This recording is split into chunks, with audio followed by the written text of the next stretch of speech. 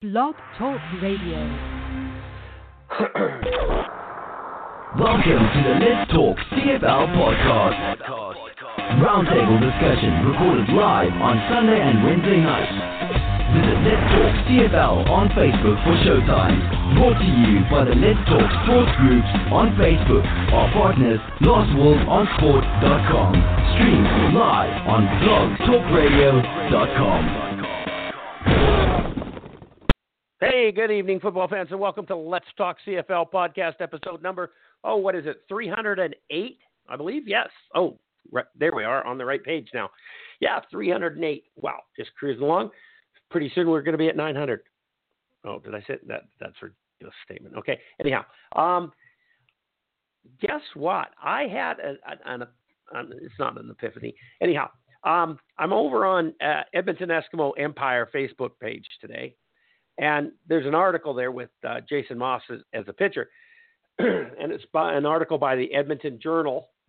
And it says, Eskimos head coach can't blame Mike Riley for testing free agency. Now, I understand that. I agree with it 100%. I think we all do. But this is the first time that anybody, anywhere, in the Edmonton Eskimos organization has said that Mike Riley is testing free agency. Up till now, the party line has been Mike Riley is waiting for the CBA. No, situation's good. Mike Riley is waiting for the CBA. He wants to know what's going on, and when the negotiations are finished, then he'll sign. That's what they've been saying all along. This is the first time they've actually come out and said, he's done. He's gone. He's going to go out there, test free agency, and see what happens. Now, I believe Edmonton Eskimos have already offered Mike Riley the most amount of money he's going to get from any team. Already. He's already been offered that. So, why would he sign anywhere else? Well, I remember back in November, end of Grey Cup, beginning of December or something like this, Mike Riley said his next contract isn't about money. It's about family. Right then and there, I knew he was not going to be an Edmonton Eskimos in 2019. Now, that's my personal opinion. He could still sign with the Eskimos, but I don't think so. And I'm pretty sure he's going to be a BC Lion, and there's a lot of reasons why I believe he's going to be a BC Lion. Basically because he lives in Seattle. His parents live in Seattle. His wife's parents live in Seattle. He wants to be home. The kids, grandchildren, close to the grandparents. Just a plethora of reasons, right down to Travis Lulay being his fishing buddy. So, we're going to see what happens. And I'm not coming out and saying that Mike Riley's going to sign with the BC Lions and it's a done deal and everything else. There's a lot of people out there saying that. This is the CFL. Anything can happen. God knows he could be waiting to become an Atlantic schooner. So, I don't know really what's going on. So I'm not holding my breath. I really like to see Mike Riley in Vancouver. No question, I don't know a BC Lions fan who doesn't, although there's a couple of idiots out there that said they'd like to see Bo Levi Mitchell. And I went, really? Come on, we want a quarterback that's above average. So Mike Riley may become a BC Lion. The billion-dollar question is, what does BC do if Mike Riley signs in Edmonton? Because we have no hope and no possibility of a quarterback this year from anywhere else. Okay? Travis Lulay is going to be our number one starting quarterback because there's just nobody else out there. Trevor Harris is going to sign in Ottawa. That's a done deal. Bo Levi Mitchell is going to go to the NFL or he's going to go to Calgary. He's not even going to test the waters going anywhere else. We know that. Who's next in line? Jonathan Jennings. Well, he's already said he's out of Vancouver. So, you're going down and you're looking at Drew Willie? Come on. Seriously? What are we going to do? We got Travis Lulay backed up by Kevin Glenn again? Oh, God. Please help me. I don't know what's going on. Okay, Charles is having some problems, and his wife is having an allergic reaction. My wife had an allergic reaction last night, too. Took a Benadryl, went to sleep, and slept right through her horse riding lesson. I don't know whether she was on the horse when she was sleeping or not. She didn't really specify that. But, okay, anyhow, Moving on and seeing what so that's enough of this rant. This is not really a rant. It's just I'm surprised that Jason Moss, Edmonton Eskimos head coach, actually came out and said that. And I'm pretty sure he's getting his pee-pee whapped, but so be it. Let's open up the phone boards. We got Mark's got to work at 3 o'clock in the morning. I don't understand. He works in a hotel catering department. What the hell is there to do at 3 o'clock in the morning? Seriously? Come on. The party should be over by then. Okay, open up the mics. Welcome to the show, Chris. How you doing? Good. Enjoying a quiet Thursday night. Been a busy week, so it was the first night that was actually something where I would have actually been able to make the call. Yeah, exactly, and that's why we're doing our shows now on Thursday nights right up till the season starts. And as soon as we start getting Thursday night games, we can't do the show there. We're doing this so that Chris can come on the show with us every Thursday night now, and that's a good thing. We all appreciate the effort you're putting in, and we're going to accommodate you. Right on. That works so good. This is the first official Thursday night show because of that, and that's awesome. I'm pretty excited. I'm going to lose the voice again. I'm pretty sure about this. It's just not getting any better. Will, how you doing? I'm good. I'm all good. What are your thoughts on Bo Levi Mitchell? Oh God, do we have to go there?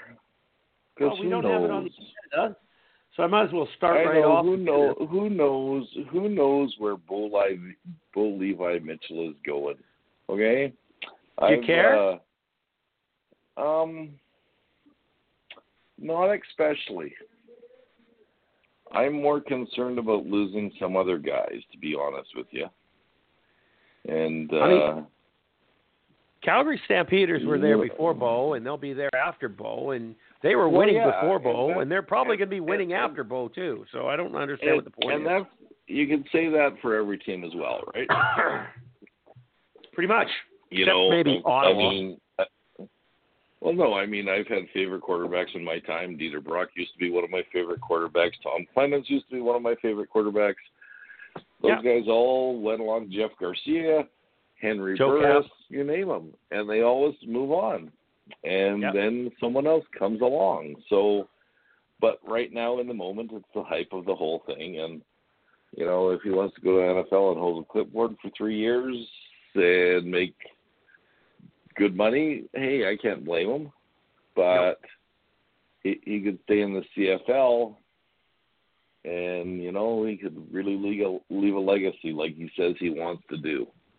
Or not. Leave a legacy. So I really don't care at this point in time because you can't speculate on any of these guys and why they're going to sign anywhere. You know what I mean? Yeah, no. Well, you can't speculate because that's what speculation is. Yeah, I know. You can, but it's just, they'll sign where they sign. Yeah. I'm not going to come out and say he's signing in Denver.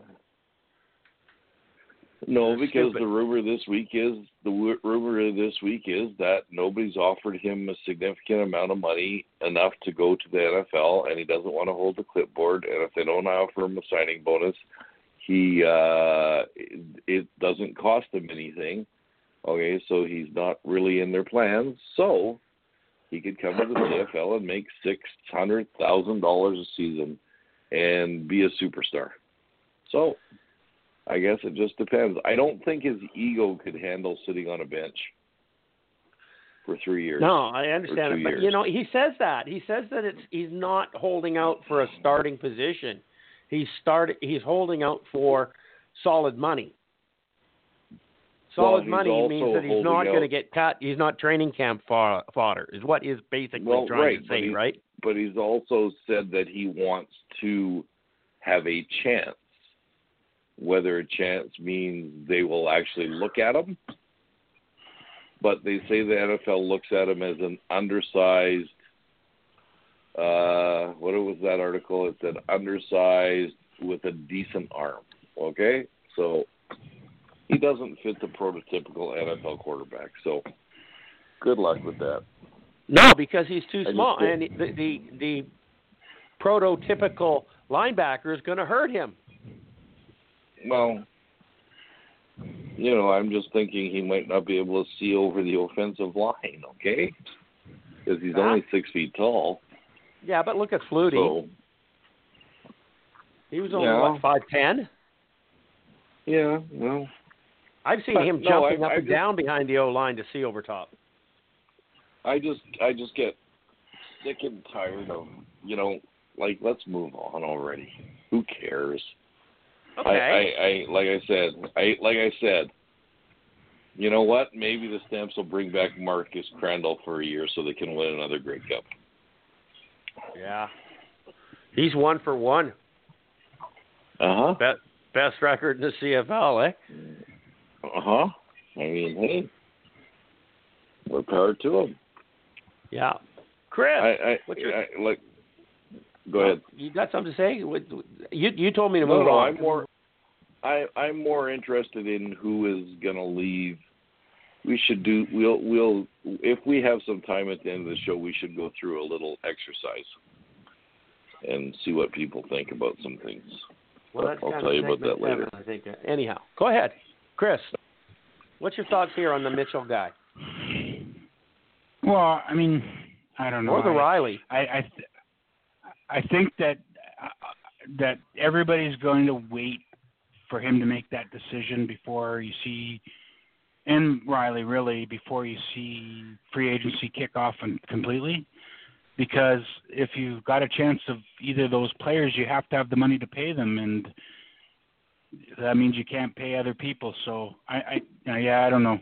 I want free agency to come, and I hope that he makes his decision quickly in that time, whether he's staying or going, and then that allows the teams to move forward. Right, but you got to think that Hamilton and Ottawa and possibly Toronto, Winnipeg, who aren't looking for a quarterback, don't care whether or not Riley makes a decision right away. In fact, they're kind of hoping he doesn't, because then they'll have first crack at the other players when everybody else is sitting on their hands. Well, of course they hope that, but that's why I hope they doesn't, because my team is one of the ones that my two teams need to move forward. So,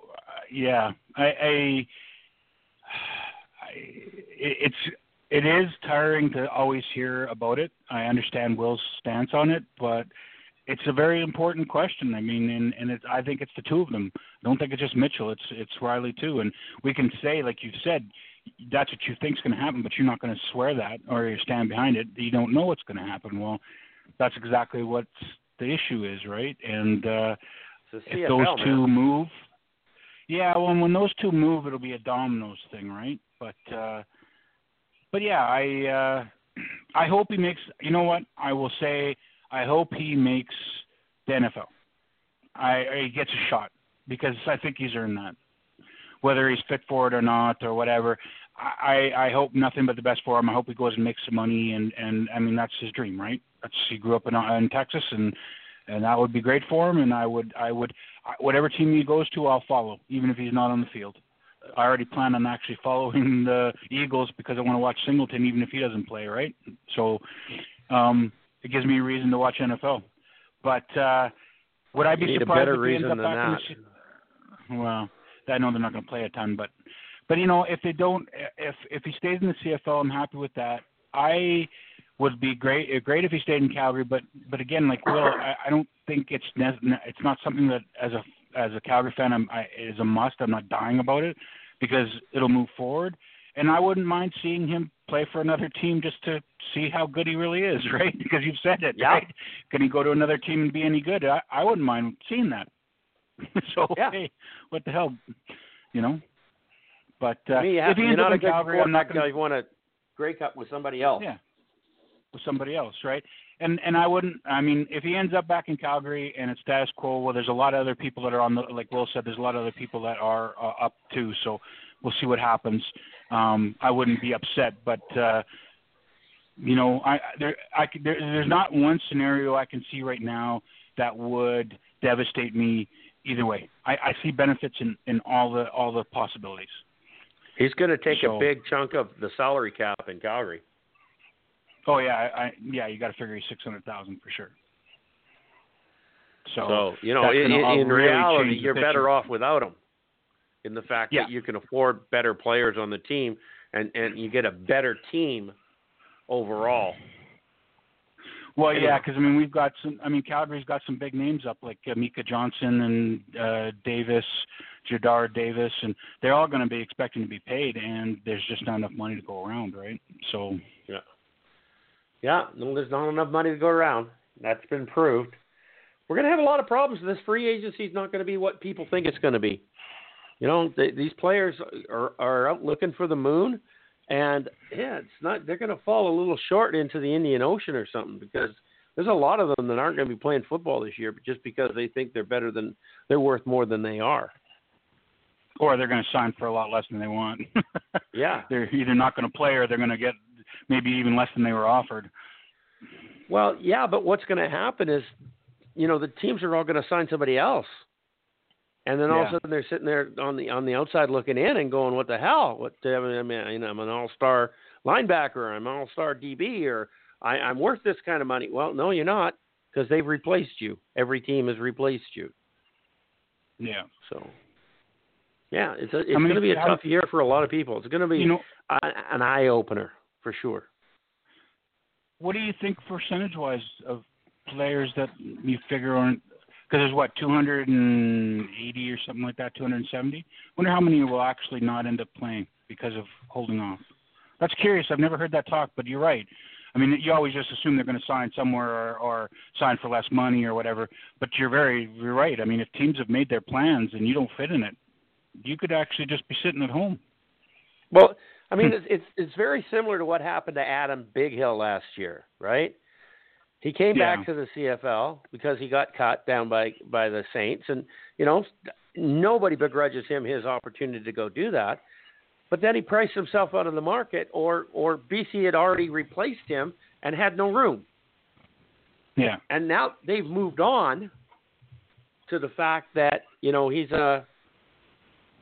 not part of the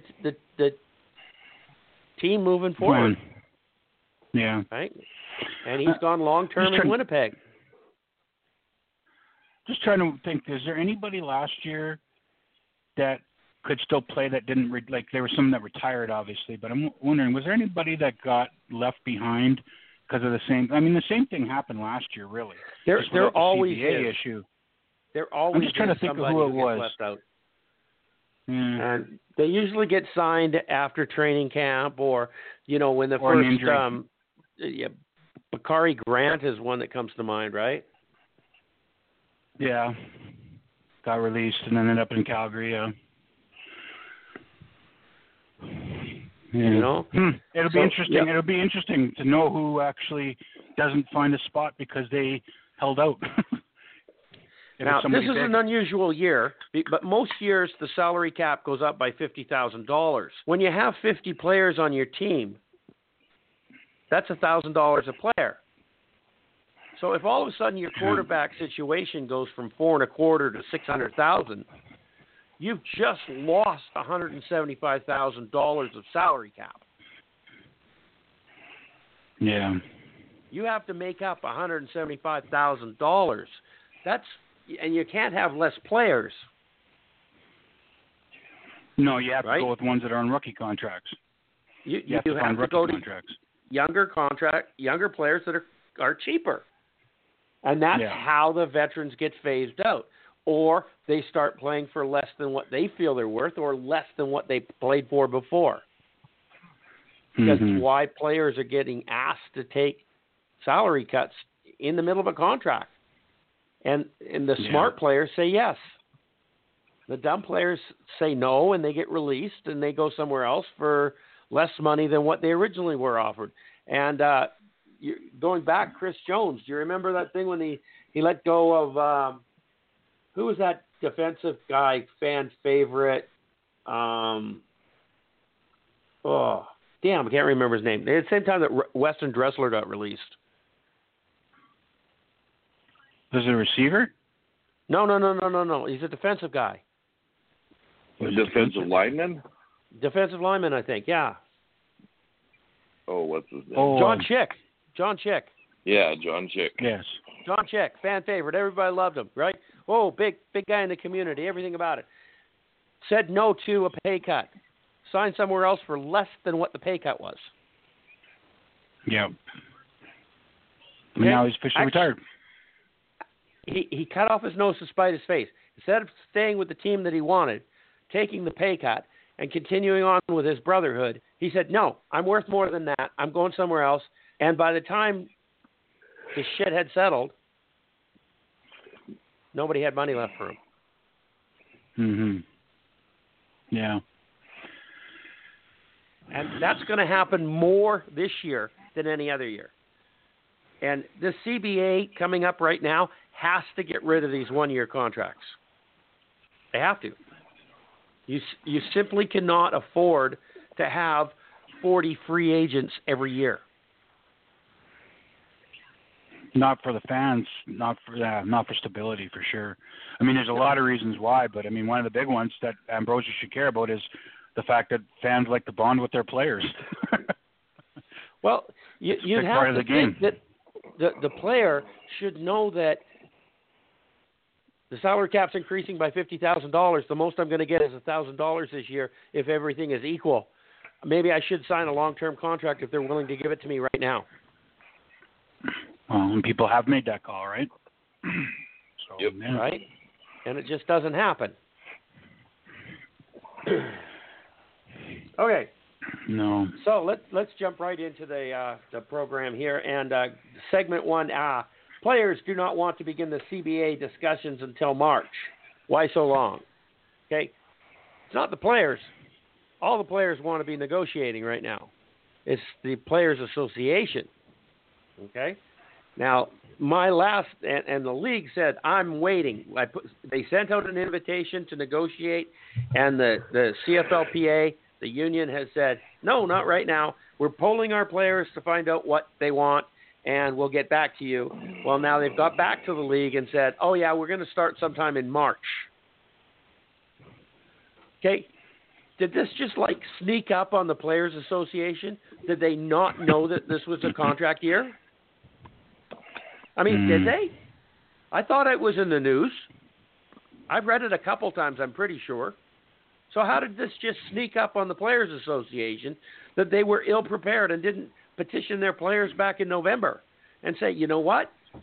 You got 60 days, just all of December, all of January, to tell us what you want in a contract. Come February 1st, we're going to hit the table. No. We got to wait another 6 weeks.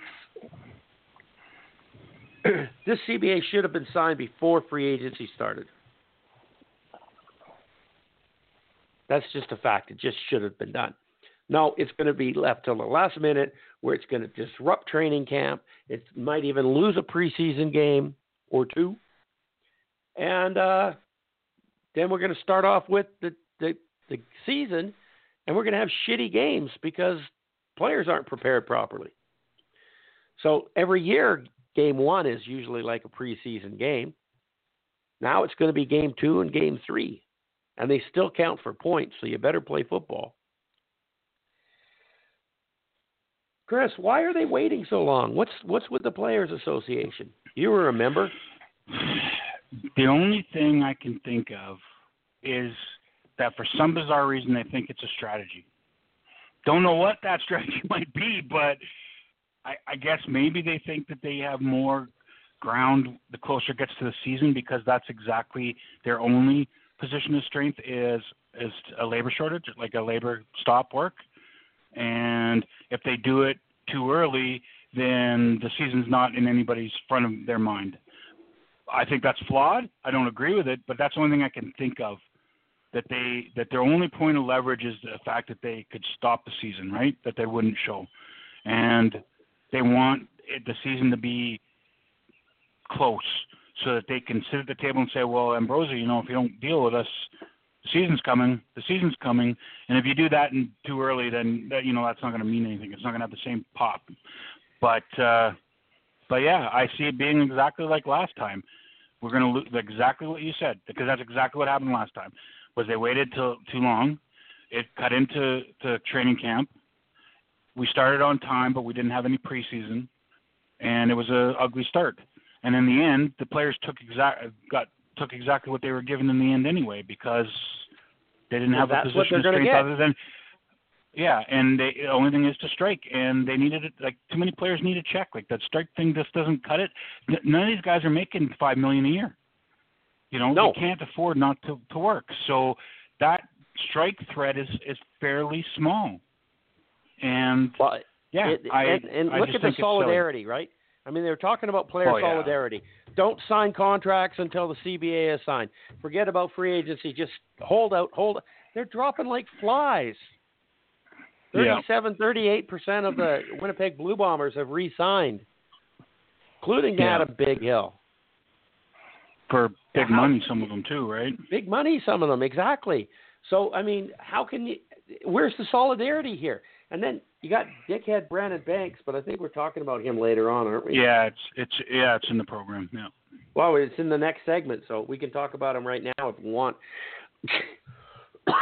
Excuse me. Okay. Well, they go hand in hand anyway. They do. Will, what's your thoughts on this CBA? Why you negotiate contracts all the time? Do you see any logic in this? Yeah. Pardon me? Do you see any logic? I tend to agree with Chris. They must think they have some kind of logic behind this, maybe leverage, but this thing has been coming for. How old is the last contract? Is it 3 years or 4 years? 2014. Okay. 2014, so 4 years.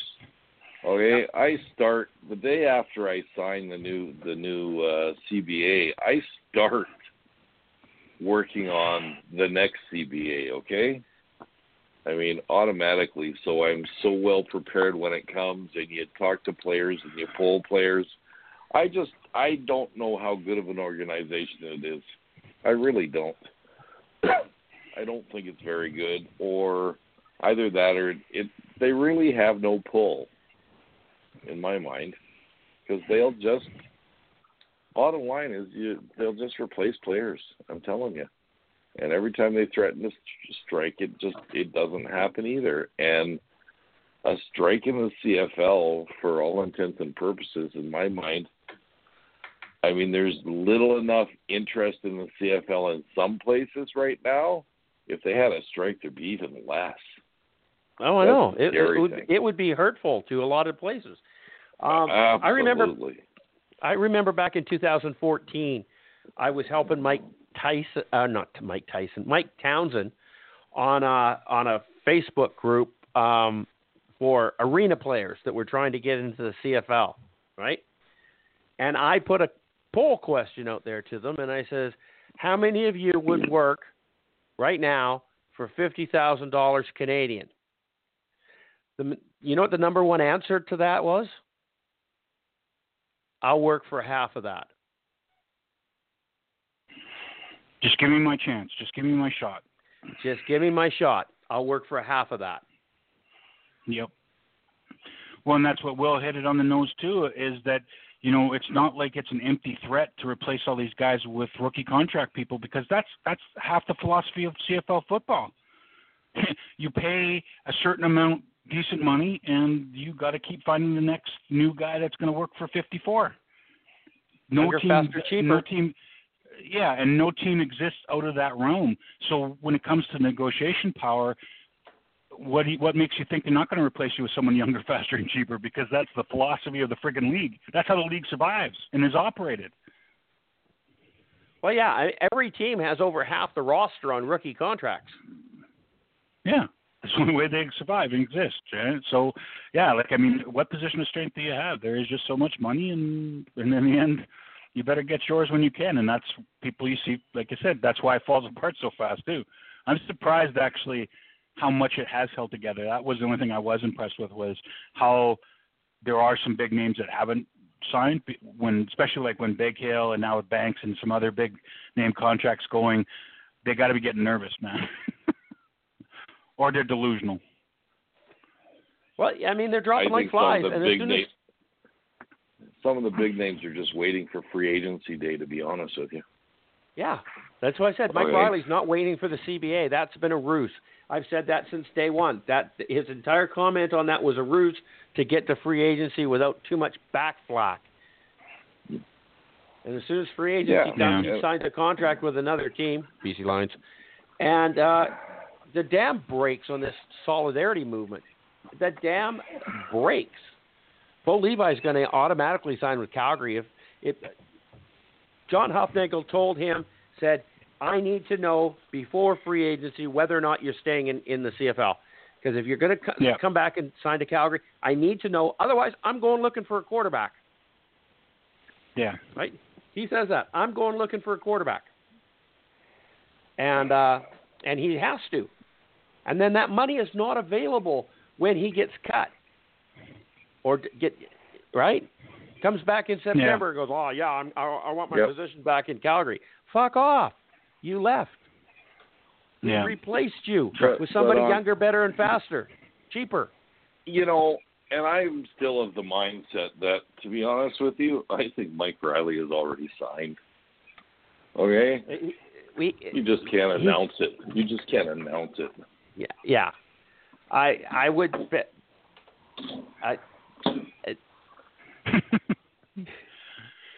Yes, I agree, Will. It's a done deal. He's coming to BC.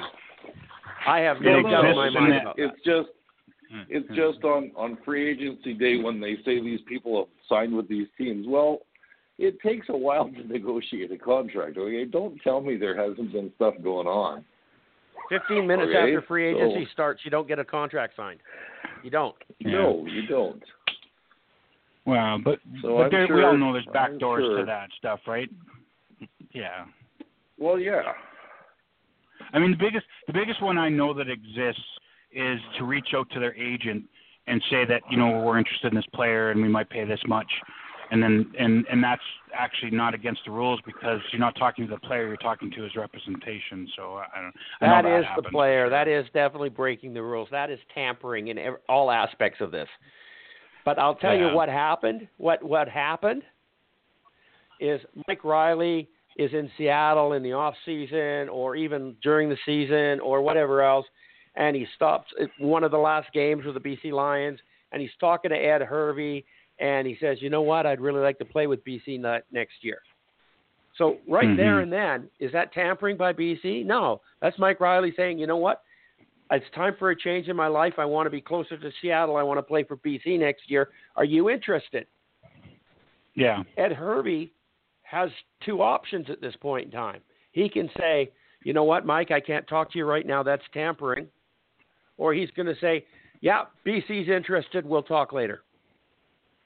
And is that tampering? That's not really tampering either. But if they turned around and pounded out a contract already, that's tampering. And I'll be the first to throw the BC Lions under the bus if that happened. Okay?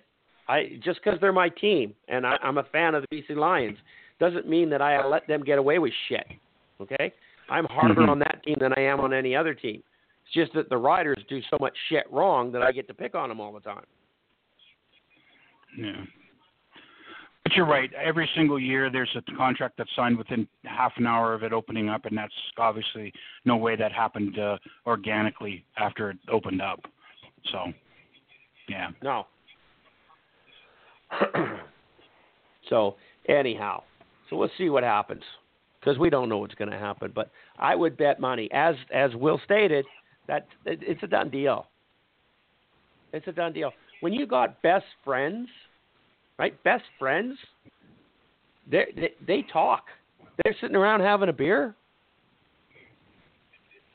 Mike Riley's not sitting around having a beer with Jason Moss and Brock Sunderland. He's sitting around having a beer with Travis Lulay and Ed Hervey. Mm-hmm. Right? They're his friends. He goes out with them, goes fishing with them. Yeah. And I mean, I really don't think it takes guys that long to make a decision. Okay. I mean, I think a Mike Riley guy's not going to quibble over $50,000. You know what I mean? And he wants to be where he wants to be, wherever that might be. I'm pretty sure it's in Montreal, but that's just my theory. So, but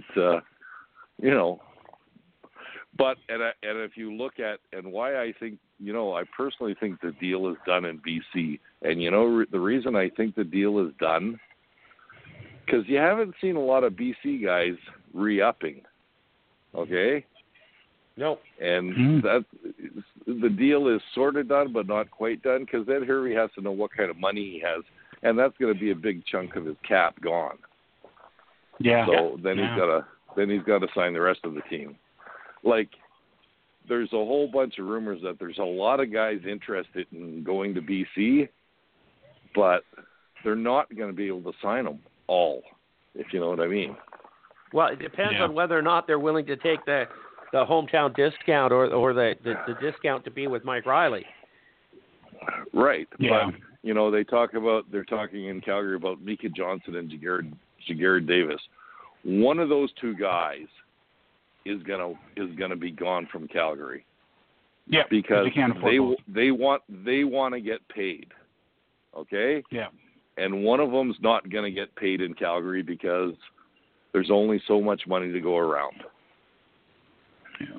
So, I mean, you look at Santos Knox in Winnipeg. I mean, they just signed Big Hill to that big contract.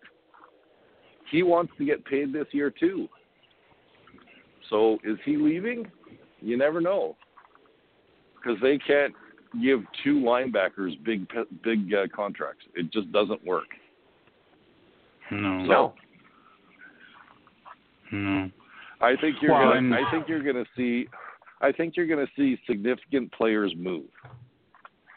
So, right, because they want to be every paid. Every team has the same problem. That's right. Yes, they so do. How many actually move? Yeah. And the thing is, I really think the first guy to move gets the big money. It's that simple.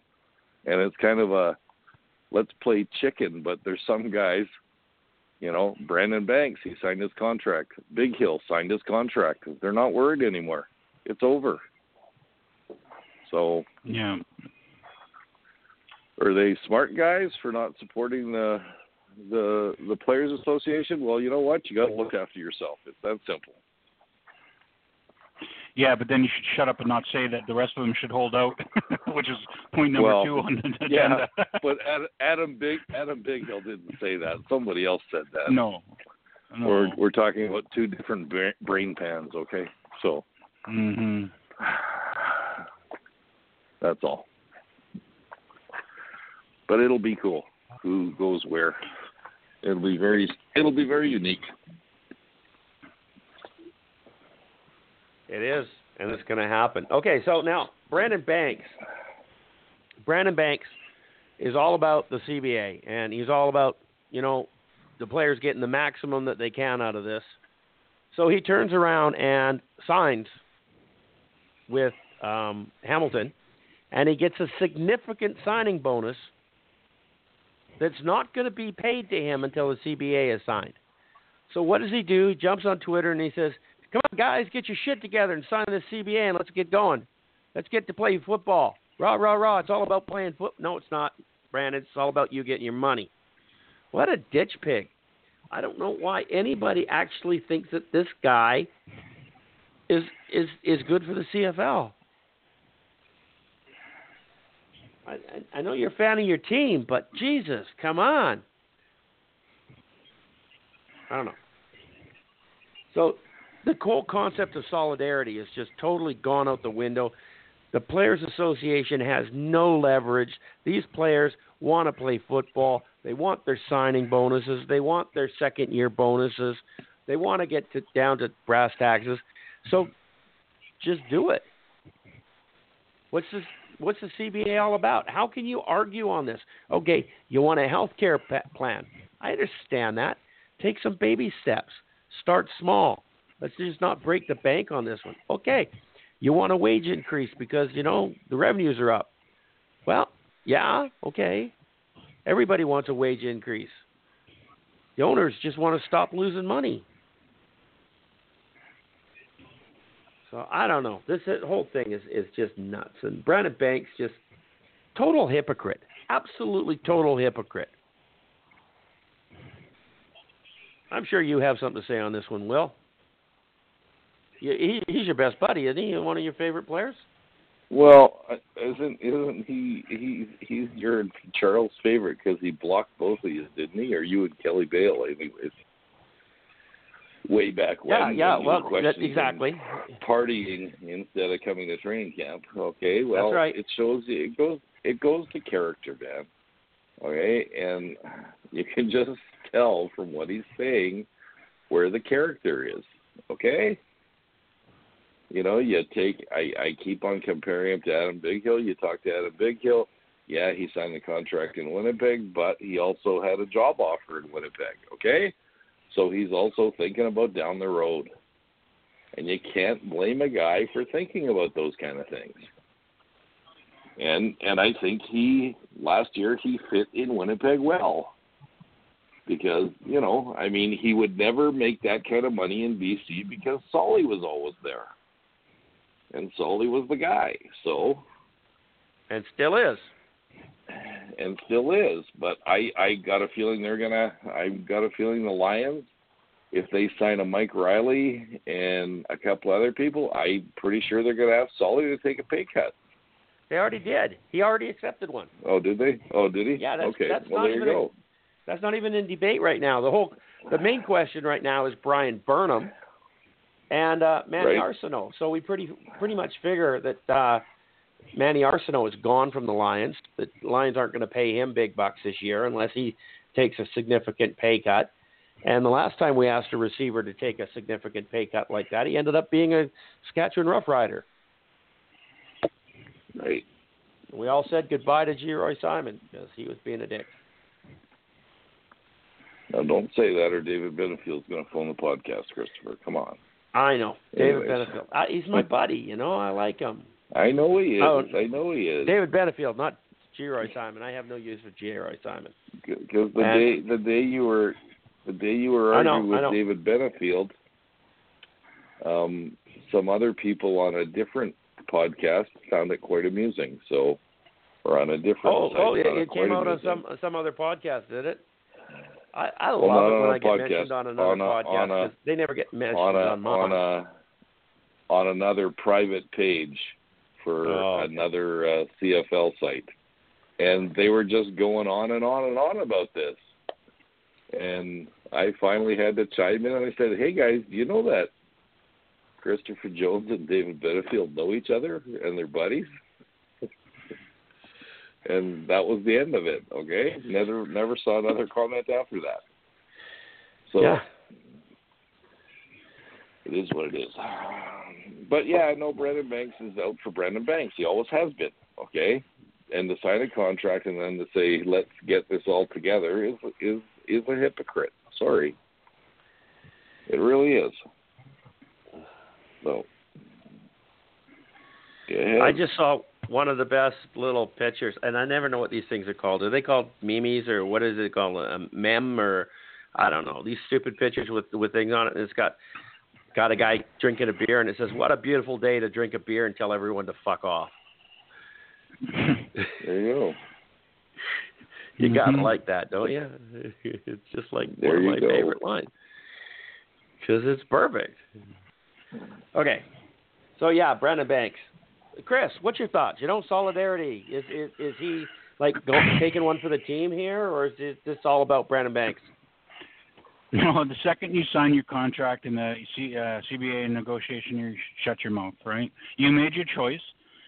Good for you. But then you've lost any credibility or right to talk about CBAs or solidarity or, you got your money. Great for you. Go away and wait for it to come to you. But don't start opening your mouth about it. No, I don't have anything against Big Hill for signing this contract. I think they all should. I would.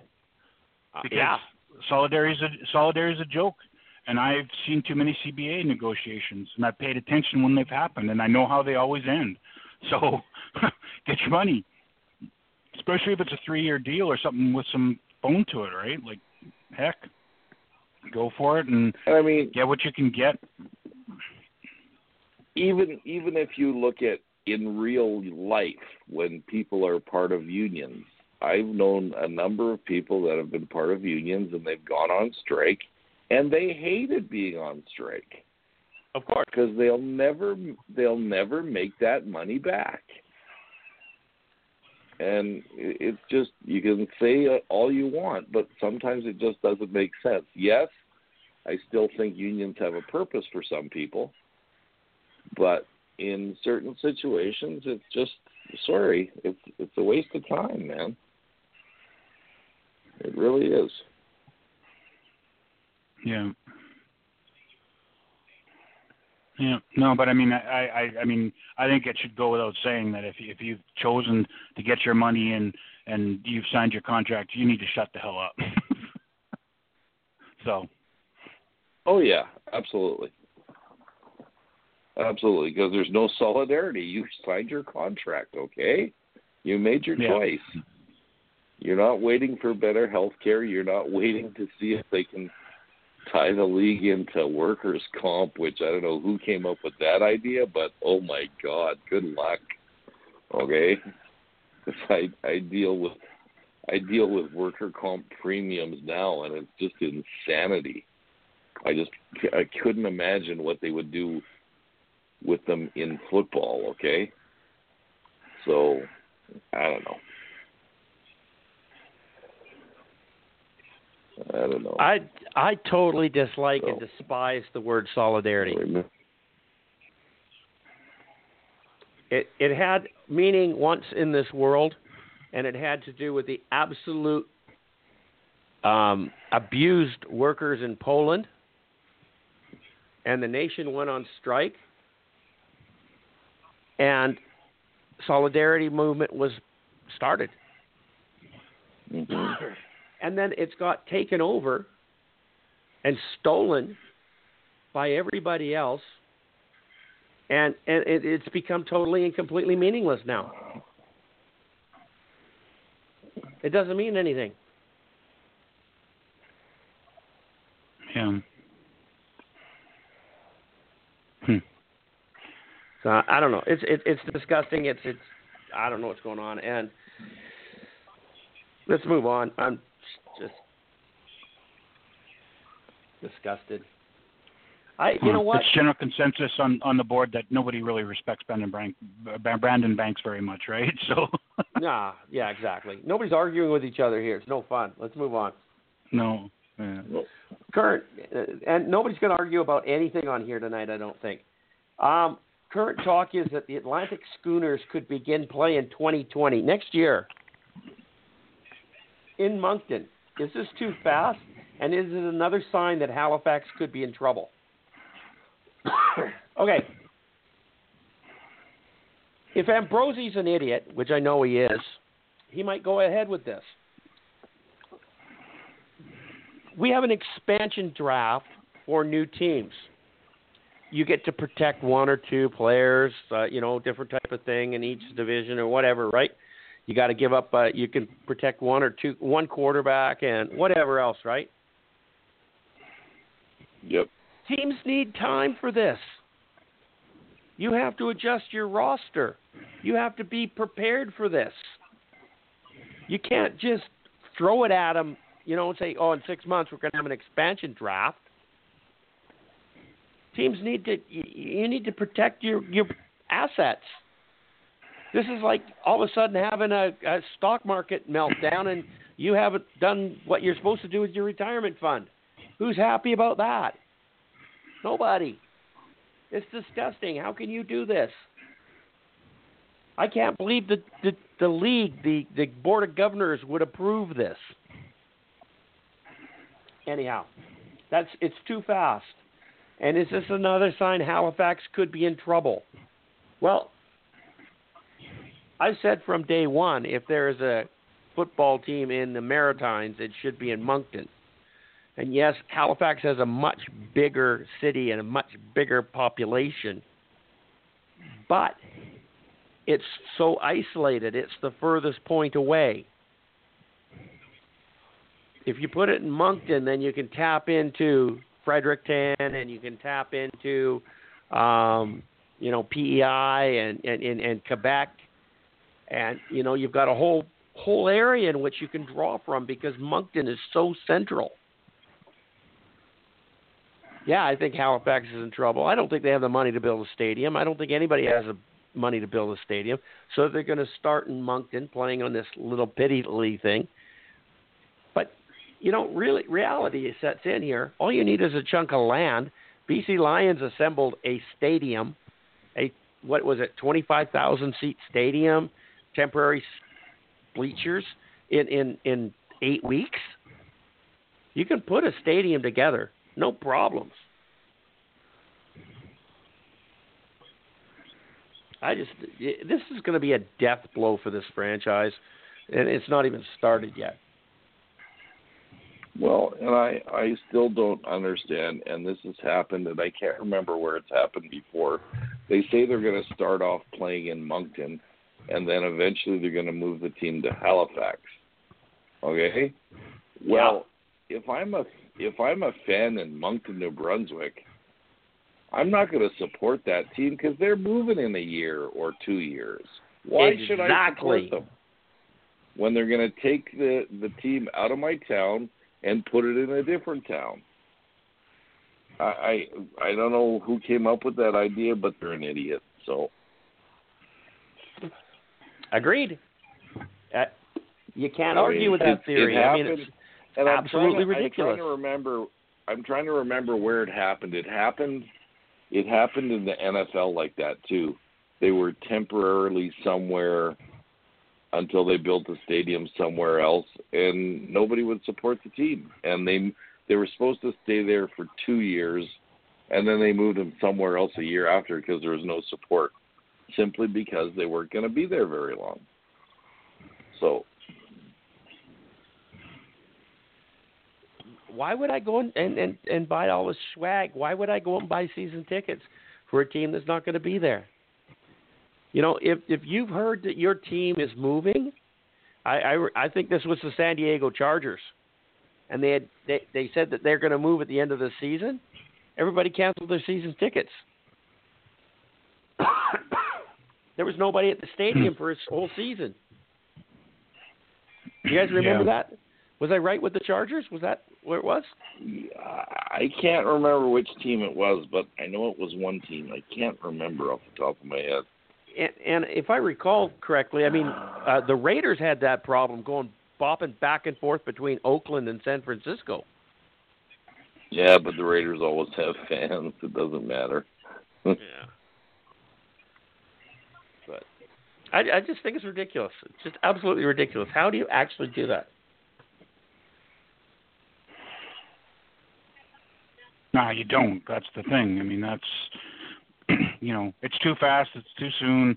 It's something that everybody wants so bad that they're just trying to invent a way to make it happen, and it's just like it won't work. The whole point is if you're building the stadium, that gives you the time to plan for the draft and stuff, your expansion drafts, and because you're talking a 2-year window usually to build a stadium, right? Or in that frame. So when they start construction, it's a reality and it's going to happen. Then you have that 2-year window to plan for it.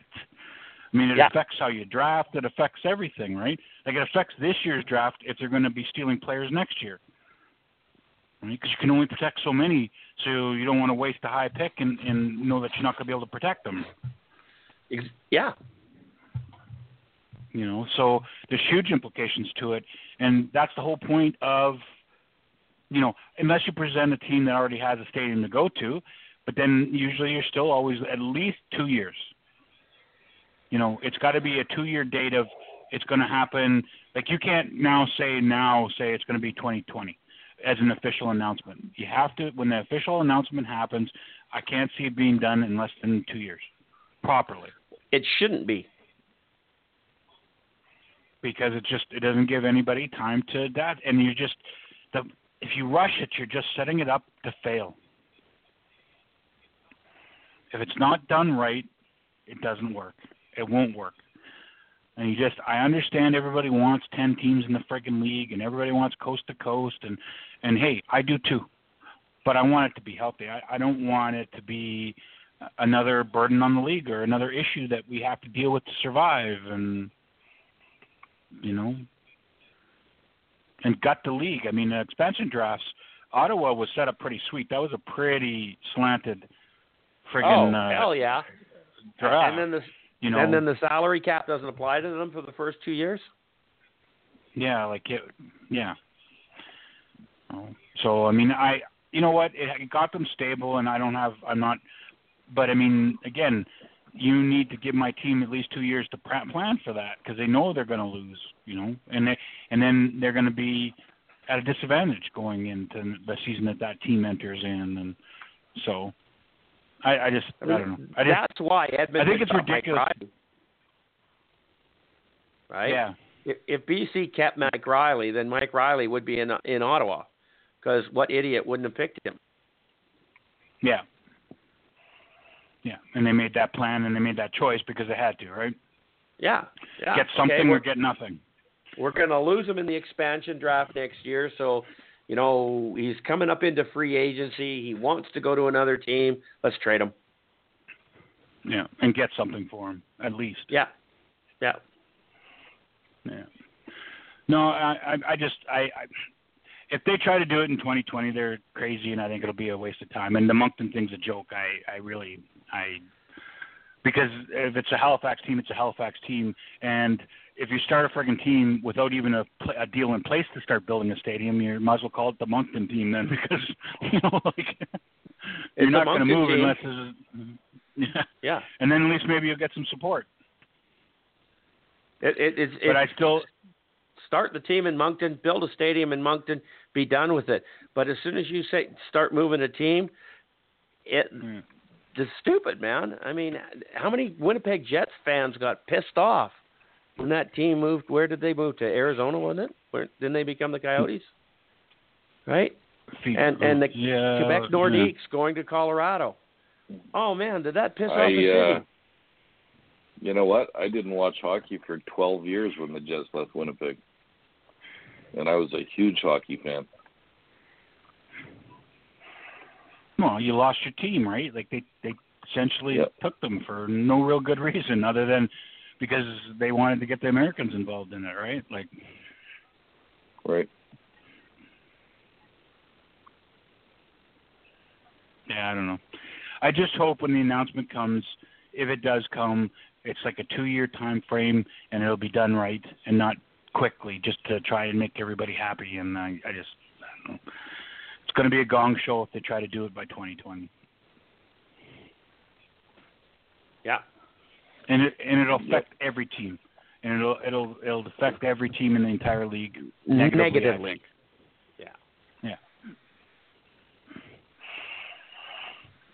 Yeah, without question. Okay, jumping over here. Jacques Chapdelaine has been hired as the new offensive coordinator in Toronto. Does he still have more to give as an offensive coordinator? Is this confirmed? I don't know. I don't know. What's the link that Charles put on it? Well, I'm just running over to there because I thought this was just like a rumor. I did Argos 2 named Jacques Chapdelaine offensive coordinator. It has not happened. This is a TSN. Matthew Scanetti is reporting the Argos will name Jacques Chapdelaine as their new offensive coordinator. Hearing from sources. Okay, well that doesn't exist then. Is not real. Okay, so it hasn't happened. So don't be thinking that it did, guys. Okay, so is this a good hire? I know Jacques Chapdelaine as an offensive coordinator better than anybody, but I'm going to leave it for a minute. Chris, what do you think? Is this a good hire for Toronto? I think he actually did a good job coaching in Montreal. I don't know why he got fired. I guess it was because Kavis Reed couldn't fire himself. But yeah, well, I don't know. I respect him as a coach, but I've never really been a big fan personally, I guess. Does that answer the question? So, I mean, I think he has something to offer. I mean, I think he's a good football mind and he's a good OC. I don't know. I've never been a big fan. There's a few coaches like that for no real particular reason other than just, I don't know, what he's done in the past or his, attitudes and certain things and stuff like that. Like, I could not stand Danny Machocha to say, like, I didn't care who he coached for. I absolutely could not stand Danny Machocha. So Jacques Chapelain isn't quite in that realm, but I don't know. I've never really been a big fan of his, and I've never really followed him too much. And he's never coached for a team that I've cheered for. So I don't know a ton about him, but I mean, clearly he brings something to the table. I mean, he's not a bum, and I mean, I agree with you. I think he did an okay job in Montreal, and I think he was a good fit in Montreal. But like you said, I mean, you got to blame somebody. He's never been a coach. He's never been a coach on a team you cheered for. Is that what you said? Not that I remember, but so he was the offensive coordinator in Calgary, and he was the offensive coordinator in Edmonton. Did you cheer for either of those teams? Just checking. When was he offensive coordinator with Calgary? Jacques Chapelain? Oh, yeah, a while ago. I can't remember what year. Well, maybe that's why I'm not a fan of him. Maybe I didn't like it when he was with one of my teams. Because I just know, I can't put my finger on it why, just to have this negative opinion of him. And that's kind of one of those things where probably it was so long ago I don't remember why, but it just sticks with me, and that must be why. Must not have enjoyed him when he was with one of my teams then. I knew I was wrong with Edmonton. I do remember when he was in Edmonton.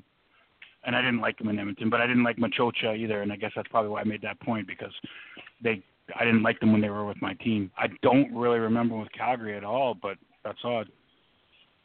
I would have he thought was in Calgary. He was in Calgary in 2001 as the special teams coordinator and receivers coach, and then in 2002 he went to the offensive coordinator. So in 2001 he won a Grey Cup. Yeah.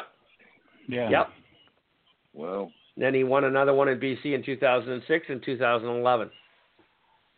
And he was a Vanier Cup champion in 99. Because he was coaching at Laval. He was a head coach at Laval. He has a record of being on winners anyways. Yeah. No, he's a good coach. I would never, and I did say that right off the bat. I wouldn't take that away from him. I think he brings a lot to the table. I think he's a good football mind. I just don't personally like him much. I don't know why. And like I said, I can honestly tell you I don't know why. So obviously it's something from the past. It just, with him, with his name, I'm not a big fan. But I would never take away what he brings to the table. And I mean, I don't think he would ever be a bad hire. Okay, Will, what's your thoughts here? Toronto. Well, I've never been a Jacques Chapelain fan. Period. But Corey Chamberlain is a defensive guy, right? Yeah. So he does need an offensive guy. He's got lots of experience in the CFL, so can't do any worse than him, I guess. I mean, Safari Jones' job is he's already got a job, so he can't hire him, right?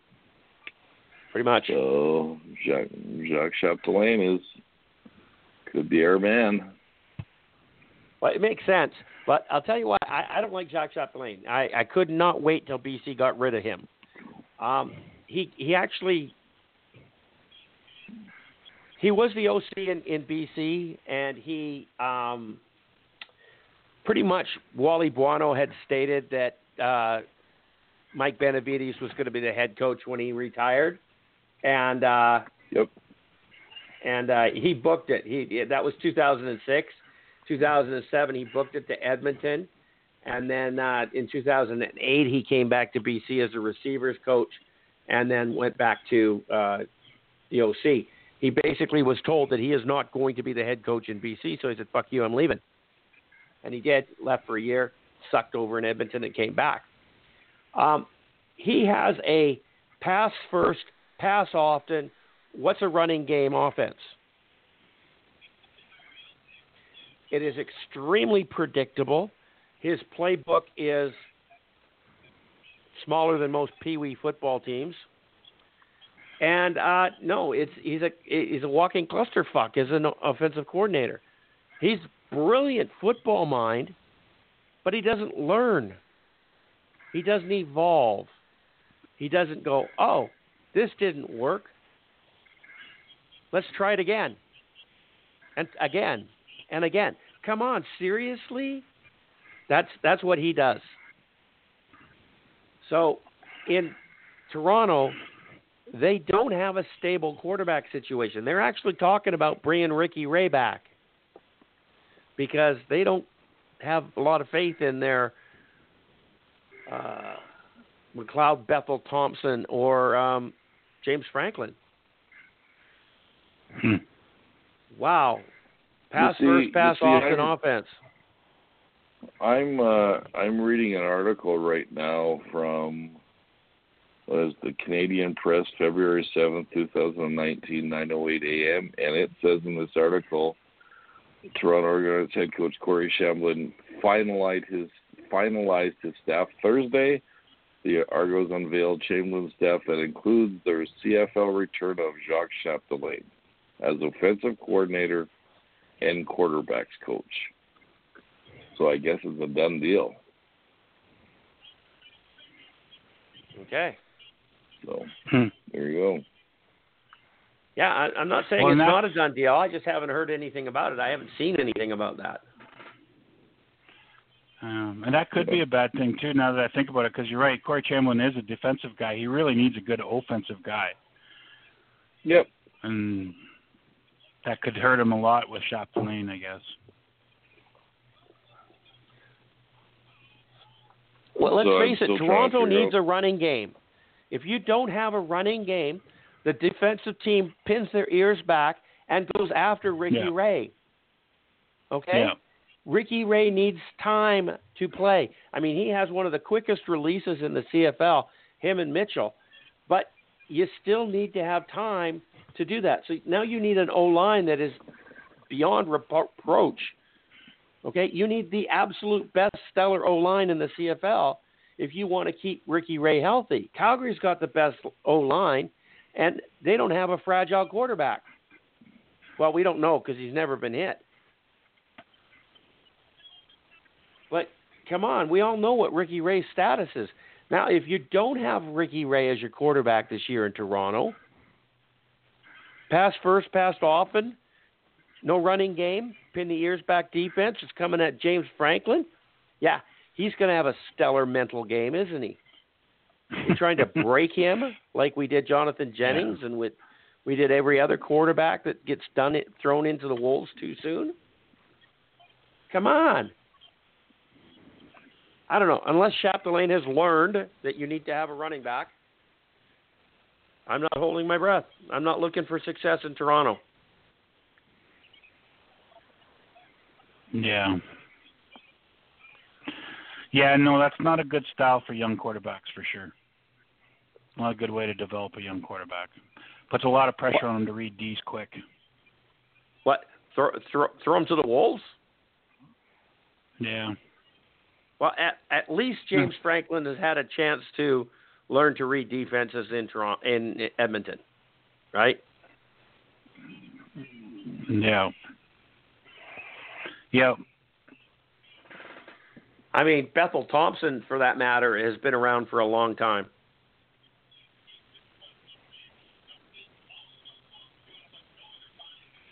So, you know, it might work. It might work. I'm not going to completely say no, but come on, seriously? I don't think this is happening. Well, it sounds like it is happening. We'll see how they do, I guess. It doesn't bode well for the East again, but whatever. No. This is just another team missing the playoffs again this year. Does it ever bode well for the East? Well, Hamilton keeps always thinking so, and I think Ottawa sometimes thinks that too, so we'll see. But yeah, I don't know. Like I said, Hamilton looks okay, and Ottawa did okay. Any of them going to be 13-5? No. No. They don't have to be. They don't have to be. 1 and 2 are guaranteed a playoff position. That's all they need. That's why we do not. The East will never get better. They don't have to. Yeah. Yeah, even if you got one dominant team like Montreal used to be, it still didn't help it because you all you had to do was be the second best, and you're still making the playoffs. Yeah, all you had to do is come close to 500 football. Yeah. Yeah. You need at least 2 or 3 teams to be strong for it to be, but then you're already there, right? So, yeah.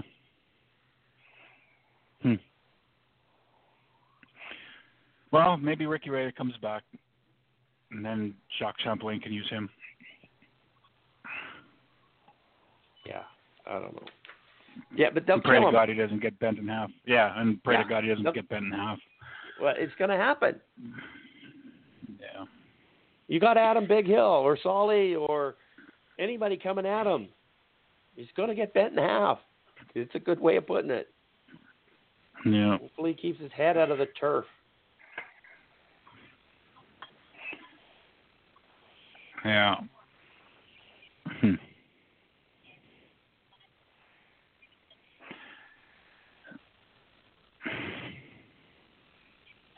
But, yeah, I don't know. What's the next one after Jacques Chapdelaine? Because I don't think that's a very exciting one. No, we're moving on right now. Okay. CFL has now announced partnerships with both the German and French Football League. And the Mexican. Don't forget the Mexicans, right? Do we think that all of these foreign partnerships will make a huge difference on the field and off the field?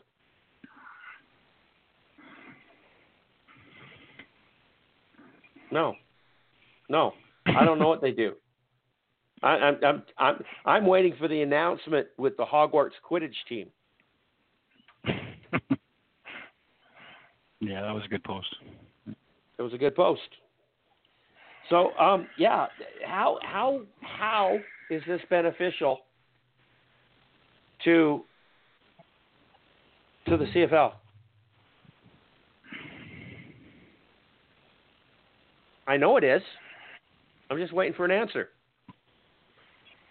Chris. Well, it essentially is looking to grow viewership and its fan base and expand past Canada. And it's not about the players. It's not about the talent on field at all. It never has been. It never will be. I mean, we might get some eventually, but it's all about viewership. It's all about viewership. And you know what? It's not a horrible idea because, I mean, I can't remember the last time you talked about it, but, I mean, people that listen to this podcast are all over the world, aren't they? So if you start making those connections, countries. so that means there's already people out there that are fans of it, and that means you can do it in countries that aren't historically football. So why not?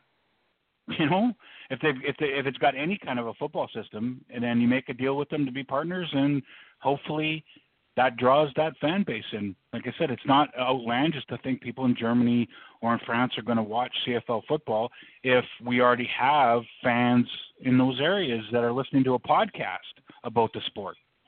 They got to be interested in it. We're not interesting to anybody else other than people that actually watch CFL football. You wouldn't listen to us for any other reason. Right? So, exactly. So they've got to be fans. So why not?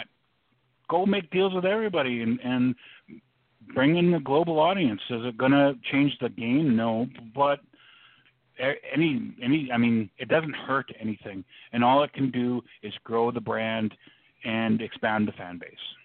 So hey, good on. Art, let's talk CFL podcast. The number one country with listeners is who? I would hope Canada. It's not. Which it's is sad, United but States, yes, okay. With 43% of the viewership or listenership, if that's a word, are in the United States. Go America. Let's make America great again. Canada comes in at 40%. I'm excited about that. UK at 3.5. France, Greece, Germany, Australia, Russia, Brazil, Chile, China. We have listeners in China. Unbelievable. I mean, you got to figure they're expats. You have to think that, right? Yeah. I can't see it. I don't think that there's a Chinese conglomerate of American football listeners over there that were born in China that are listening to our podcast. They have to be expats, right? But the amount of Serbia, Greece, what's this other country here? Turkey. We got listeners in Turkey and Saudi Arabia. Those have to be like over there on the oil rigs or something, right? I mean, seriously. Yeah. I got no listeners in Iceland. I'm a little upset about that. Have to do something about that. Norway, Sweden. What's this little country here? Is that little country Russia? Do you have any What's Finland? that little country Russia? What's that? You got any Finnish? Where? I have not Finland. in Finland. It doesn't say Finland. Well, there you go. Denmark. My dad immigrated, so I'm half Finnish. So there you go. We'll get some Finns. Germany is almost 2%. Netherlands is 1.4. Well, there you go. So 4. Yeah, I can see the Netherlands. Germany and France are right up there. So yeah, it makes sense. Now you've got a connection with them. You get your brand out there. Maybe you help the expats get the locals interested in it, right? Yeah. Yeah. No, for sure. How can you complain about it? I mean, what would be the big complaint, that it's diverting him from talking about the CBA or more serious things? Well, really, what else other than growing the brand is one of his most serious things, and he's waiting on the players for the CBA. So. Might as well go do something, right? No, I think this is a great deal. I honestly believe that this is a good idea. Everybody's over there trashing him, and I'm trashing him the majority of times, but not with signing this deal with Mexico. Absolutely not signing this deal with Mexico. I'm all about that. That's awesome. And now Germany and France, and he's also talking to the Nordic countries. They're huge football fans over there, eh? I got a friend of mine. Yeah. I can't remember his name, so he's not like a real close friend. But we talk a lot on back and forth over the years on Facebook. Never met him. He used to be the marketing manager for the BC Lions, and now he's running a international football magazine for gridiron football in Europe. I think he's home based in Sweden. Can't remember his name for the life of me, and damn, he's going to get mad at me because he listens to our podcast. But yeah, it's just like his publication is huge. Do you know that there is more football teams in Europe than there are in America? Professional football teams. Like there's more in Europe North than there are in American football America. teams? North American Not soccer, football, but football. Playing American football gridiron rules. 4-down football. There's more teams in Europe than there are in America. So I assume that's why the NFL thought NFL Europe would work? Yeah. Didn't work. No. And they have, they have the national rule like we do. Do you know how many foreigners they're allowed on their team? Most of the leagues over there are all pretty much the same. Yeah. Do you know how many foreign players they're allowed on their team? 20%? 6. 6 out of 50? 6 out of 50. So 12%. Well, there you go. Well, I mean, it makes sense because if they're not the NFL, your draw for those leagues would probably be really about local support. So it makes sense to make sure that teams were local. Yeah. I mean, we do it because we're so close to the States and the populations are so far off that Americans would take over our game pretty quick if we didn't have our rules in place. But for those, hell yeah. to keep it local and keep it entertaining for the people that watch it and I can see that as well, which is essentially what the Canadians are doing too, right? They want Canadians in it because it's Canadian football. So, although I don't know, I guess if I was ever asked the question, would I still watch CFL football if it was all Americans playing it? Would I still watch? I'd have to say yes. I like the game, so I'd be disappointed, but I'd still watch. Well, there's a lot of people who would say it would be a better game. Yeah, you'd have true. Better quality players. A lot of Canadian True. players are playing in the CFL only because we have a Canadian protection rule. Yeah. I think there would still be some that would make it anyway. But would you have made it onto fewer. the Calgary Stampeders if you were not a national? Well, I made the PR, and no. I would not have even made the practice roster if I wasn't Canadian. I'm not picking on you, Chris, in any way, shape, or form. No. But that's an honest question, and it's an honest answer. Right? It is. That's why I didn't bother sticking around, too, because I knew I was never going to be more than what I was, and I wasn't making any money at it, right? I needed to go make money. But 100%, I mean, they were playing Canadians on the D-line at that time when most people weren't. So that's exactly why I was there, because of my passport and because they were actually playing Canadians in those positions, and they needed to for their ratio. So they had to have backups in the same passports. Yeah. So back in the 70s, we didn't have a protection. We didn't have the ratio. Okay. And the NFL and the CFL paid the same wage. Did you know that? Yeah. And we had Americans coming up here and playing Canadian football. Why? Because the game was more fun. Yeah. It was to actually play the game. The players said the game was more fun. We won't come play for Canada, and that's why we had to get the ratio in, because the Americans wanted to come up here. Right.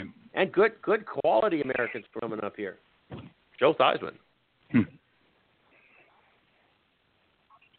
Yeah. So well, people that like the pass, right. Like people that like the passing game would come up here, right? Receivers, quarterbacks. I want to throw the football. Yeah. Yeah. Will, you've been quiet here, buddy. Are you okay over there? Turn your mic on, or did you go? Is he still in the podcast? I haven't listened. I don't know. He's been quiet for. Yeah, I'm still here. Oh, I was just listening to you guys. That's okay. You sure? Not that I need to listen to you guys, but. No, exactly. you probably put some input into this. Did you know there's an award for the top Canadian player in the NCAA? No. Did you guys know that? I did not. No, I did not. It's called, are you ready? Huh. Are you ready? Yeah. It's called the Cornish Award. It's called the Cornish Award. Cornish, as in John Cornish. Was it named after him? Named after.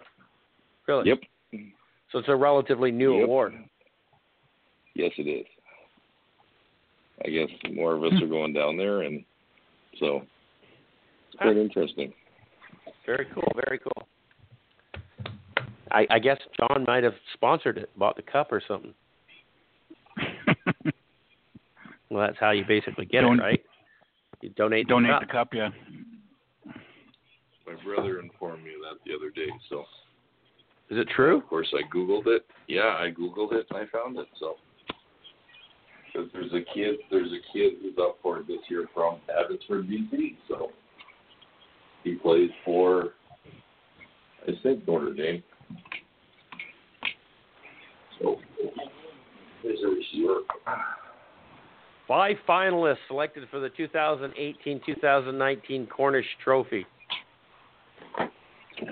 Wow. This trophy is awarded annually Where did it go? I don't know. Yeah. Wow.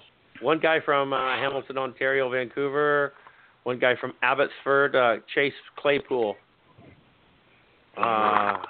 Somebody else from Ottawa, Sherwood Park, Alberta. Winnipeg, and Oakville, Ontario. Well, good for them. Well, that's quite the widespread. Yeah, no kidding, but that's quite the widespread. I'm impressed, actually, because I would assume a lot of them would be from Ontario. They have the bigger program, but that's actually pretty much almost coast to coast. You then Alberta, BC, Manitoba. Yeah. You got the wide receiver, Chase Claypool from Abbotsford, is playing for the Notre Dame Fighting Irish. Not for them, actually, but, they'll call it Notre Dame. Oklahoma Sooners. Oklahoma State Cowboys. And North Dakota Fighting Hawks. And the Ohio Bobcats. They don't sound to be Division I schools. Except for Notre Dame. Just have to be down there, yeah. Just Notre Dame, yeah. Well, that's cool. That is cool. Apparently that guy's a front runner, so. At 6'4", 227 pounds. Yeah. Sure sounds. Receiver, I do believe. Sure sounds like a receiver. And, my brother coached him in Abbotsford. That's why I've been following him. So. Cool. Awesome. Yeah. So there's something. I mean, they must have established that not very long ago. So I don't know if winning that award gets you anywhere, but hard to say. Well, and there you go. It goes to support the fact that Canadians would probably find a spot in the CFL even if it wasn't a ratio, just not as many. Yeah. But we're starting to generate quality players.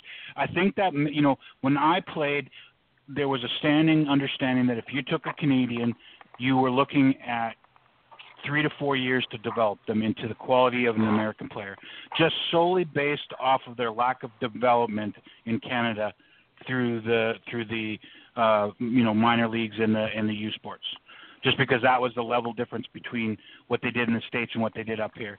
And I think that was addressed, and it's disappeared. It's disappearing. You're getting people that we want to draft that are actually being drafted into the NFL, right? So yes, but they're playing that, NCAA football. Very few of them are playing in the CFL. Right? They're already in American football program. Yeah, no, for sure. Okay, for sure. And so that goes back to your theory is that it takes another 3 to 4 years to build a Canadian player up to the American standards. Well, if the Canadian player is already up to the American standards by playing in America, he's already he's out to shoot. But it used to not be so much based off the U sports. It was more about the minor football development in Canada, because you're talking about college age kids, right? So it used to be the lack of playing football. Like they play football in Texas when they're like 4 years old, right? 2 years old, kind of silliness. And we used to not have those programs. Only Ontario a bit, but like you're starting to see Adams programs now and more. We're starting to play football earlier in Canada, which used to be what was lacking. When I played football, I could not ball until I was 14 years old. Well, actually, I couldn't play till I was 6. I actually couldn't play till I was 16 because I couldn't play bantam football because I was too big. They wouldn't let me play bantam football because I was too big. So I had to wait till grade 10 in high school to play football, whereas my kids started in grade 4. Yeah. And I think that's the difference that we're seeing, right? It's just the number of years played. It's not the quality. It's just how many years have you played football. How prepared are you? But do you think, let me ask you a question, do you think it's worthwhile for kids to play football at 5, 6, 7, 8, 9, 10 years old? We run and I've coached in it. It's called Adams, and it's for grade 2, 3, and 4. Okay. So what would that grade 2 would be, like a 7-year-old? 7 years old, yeah. So, and it's a lot of fun. And you can, at Pee Wee, I've coached at all the levels up, and at every level, you can tell a kid that played in the level below over a kid that's new. So what they take away isn't huge, but it's enough, right? Like, we do full contact in the Adams League, mostly because they don't hit that hard, right? Like, it's not the same kind of impact hit as a high schooler. Like, they kind of run around they all ball into a group and fall over, right? So you put them in equipment, but a big part of football is learning to deal with contact, because you find that the older they are when they start, the longer they've heard, don't hit people, don't be abusive, don't push people. That behavior is looked down on, and you're taught that. Don't be a bully. It takes a lot. Yeah, it takes a lot to take those kids, especially the big kids that should be naturally good at it, and teach them to use their ability, to use their size, to use their force, and dominate. But if they've done that at a younger age, they've learned like they're still being told by the parents to do that. It's kind of like a martial arts family, like somebody put your kid into martial arts. They got to understand that there's a time to do that and there's a time not to do that. And football is the same way. So you seem one of the biggest challenges is obviously teaching them the game and all the mental part of that. But that doesn't really play huge until high school.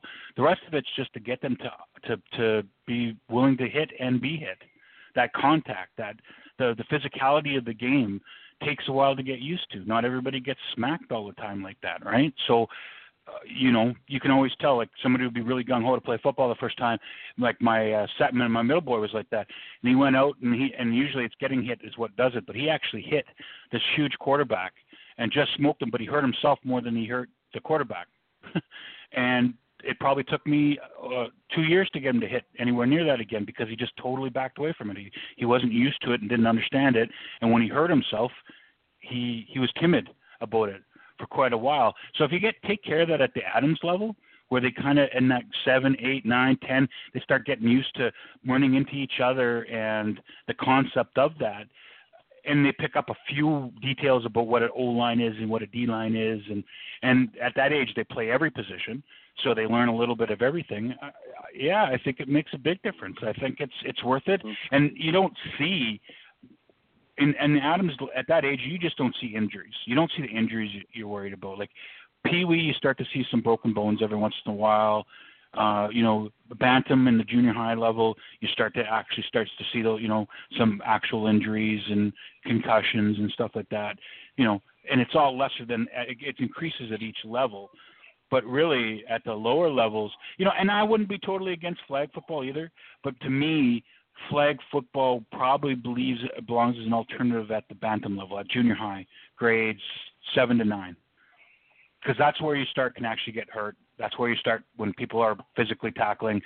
If you want to just learn the game and you're not sure about the contact, flag football would be a good alternative, because essentially what you're learning at flag football is just solely about football, the strategy and stuff like that. And at a younger age, they don't have the propensity to retain that.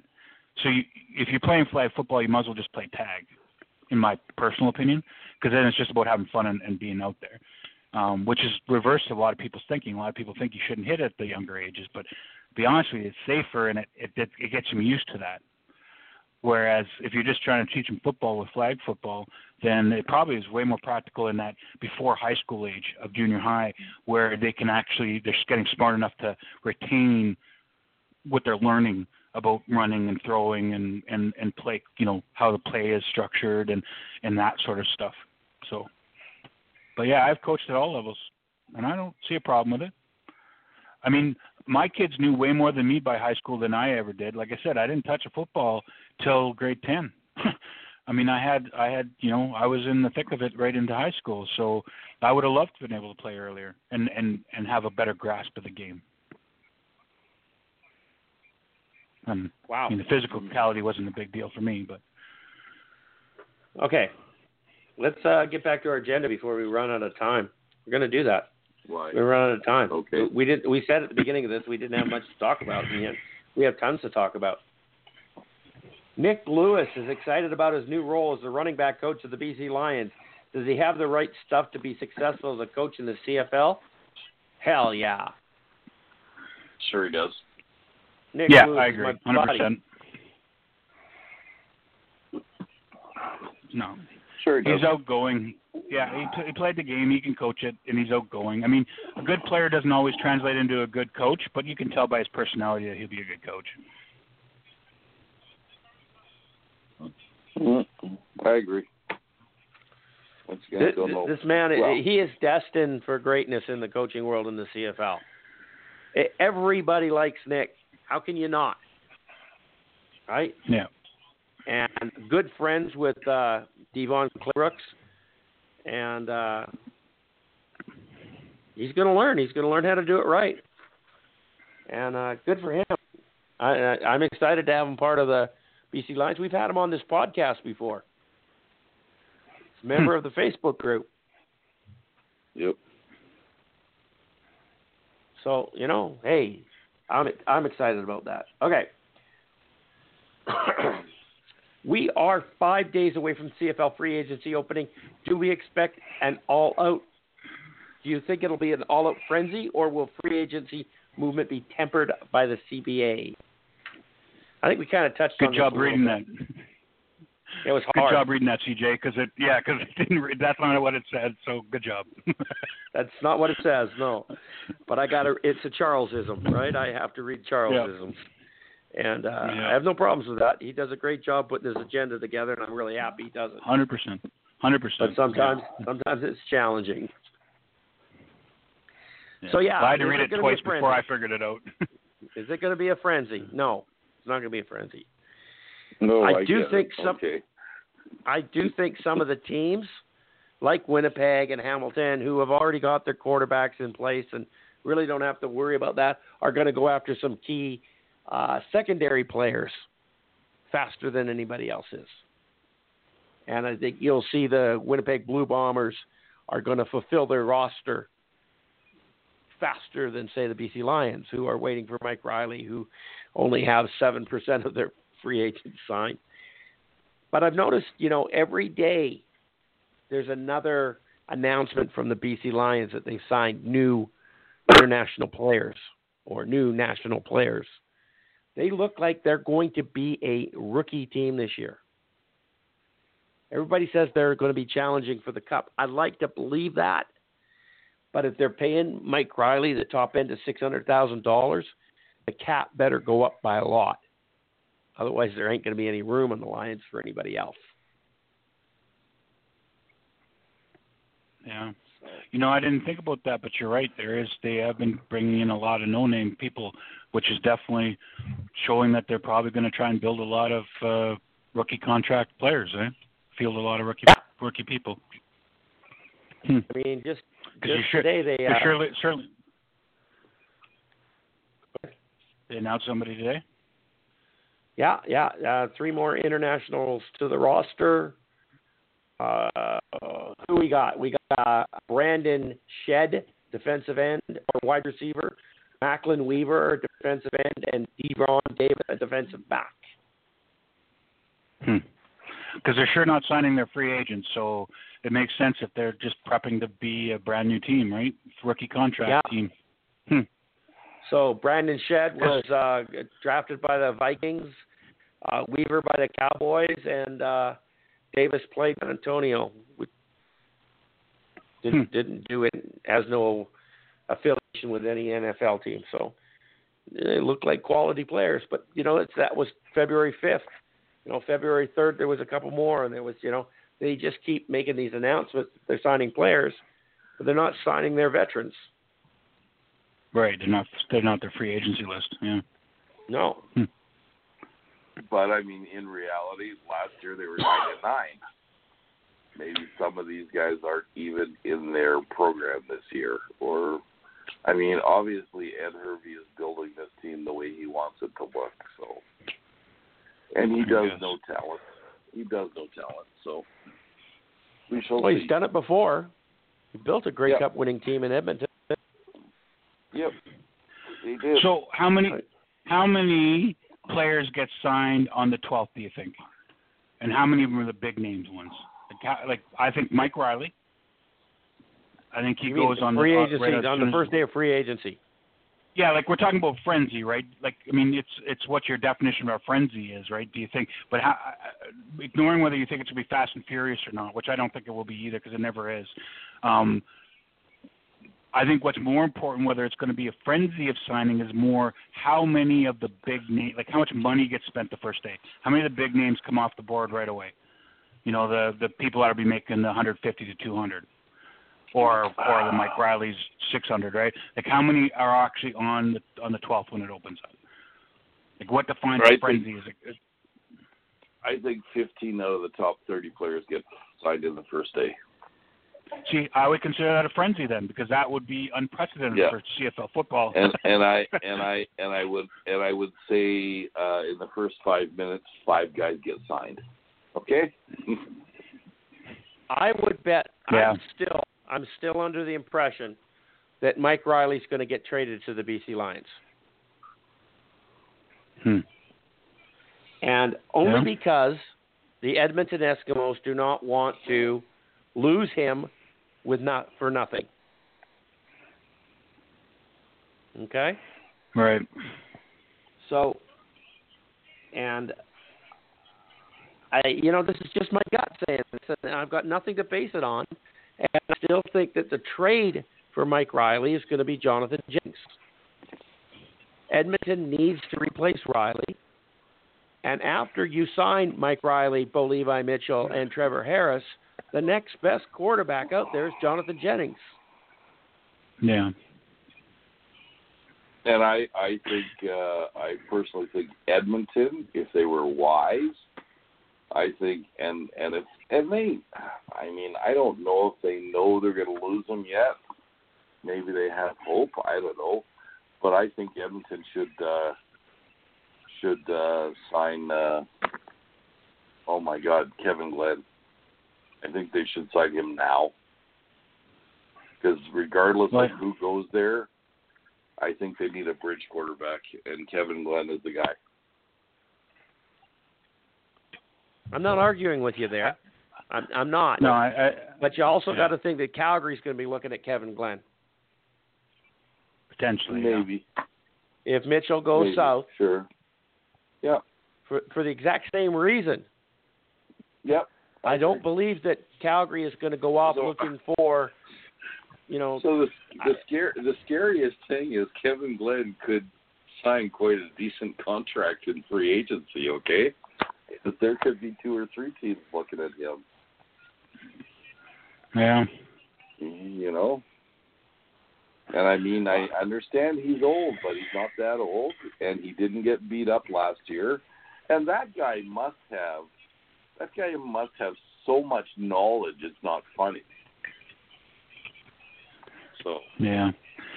I would like, you know what, I hope you're right, Will. I hope we see like 10 top the top 30, like 10, 12 of them go on the first day, and just live up to the expectation and the hype for once. Yeah. I'm not a big fan of the slow starting, one signing, and then you wait a couple of days for the next one, and a couple of days for the next one, and yeah. Well, because once it gets. Sorry, go ahead. I think there's some top quality guys there that are going to leave their teams and go somewhere else because they want to get paid. And there's only so much room on a roster for those guys to get paid. So. Yeah. Yeah, it'd be nice if actually right off the bat all the quarterback things kind of get settled out. Yeah. Well, the sooner the better. Yeah. And I mean, what if Bo Levi doesn't give Calgary an answer by the 12th? I think Huffnickel sticks to his guns and he makes plans without him. And I think you're right. He has to. I think you're right. But I'd be foolish not to, right? They're talking about him making $600,000 or whatever a season. I don't know if Huff is willing to spend that kind of money on a quarterback. Because Calgary is notorious for not spending money. Okay, Huff is notorious for having a tight wallet. And, they say every year they're going to lose all these guys, and a lot of them do come back. I mean, the big one last year was Tommy, what's his name, in Montreal now? The cornerback. Tommy Campbell. And Campbell. Tommy Campbell. And they had no problem replacing him. They replaced him with a rookie. So, Trey Robertson. So, yeah. I don't know. I mean, it'll be interesting. It will be interesting. But I mean, there's some names out there. It's gonna be a great season. There's some names out there that are going to get signed right off the hop, I think. So. We'll see. It's getting close now. Yeah, not close enough, but it is getting close. 5 days. Got to be close enough. I know. I'd like it to happen tomorrow. So, but that's just me. We're a kid in a candy shop, but candy store. So, but yeah, it'll be interesting. It'll be interesting. You're gonna see. I think you're gonna see some impact players move. One of the things they did on another podcast today was they went through all the teams and they decided, okay, first off, who was the top free agent they had to re-sign, and who was the guy you think that they're going to lose. And there was some pretty interesting conversations about that. So, because, you know, there's lots of guys who want to get paid, let's face it. And is it willing to move for another $10,000? I guess it probably is, because they usually do it. So, well, you're saying they picked a team and said who they absolutely have to sign and who they can let go, a big name player to get go. Okay, well, just using that, is that right? Well, a player who they thought was going to go. Was going to leave, okay? They didn't necessarily say they didn't want to sign him, but they probably couldn't sign him because there wasn't enough money. Okay. Well, if you look at the teams, BC Lions, I would say we absolutely have to sign Brian Burnham, and we're going to let Manny Arsenault walk. And that's exactly what they said too. Yeah, that's exactly what they said too. So, you know, I mean, that's not hard to figure out. And I'm pretty sure Manny will end up in Saskatchewan. Just thinking. It seems that's where everybody goes to die. Okay? So. And they could use some good receivers. Yeah, they need a quarterback to throw them to them, but yeah. Yep, that's true.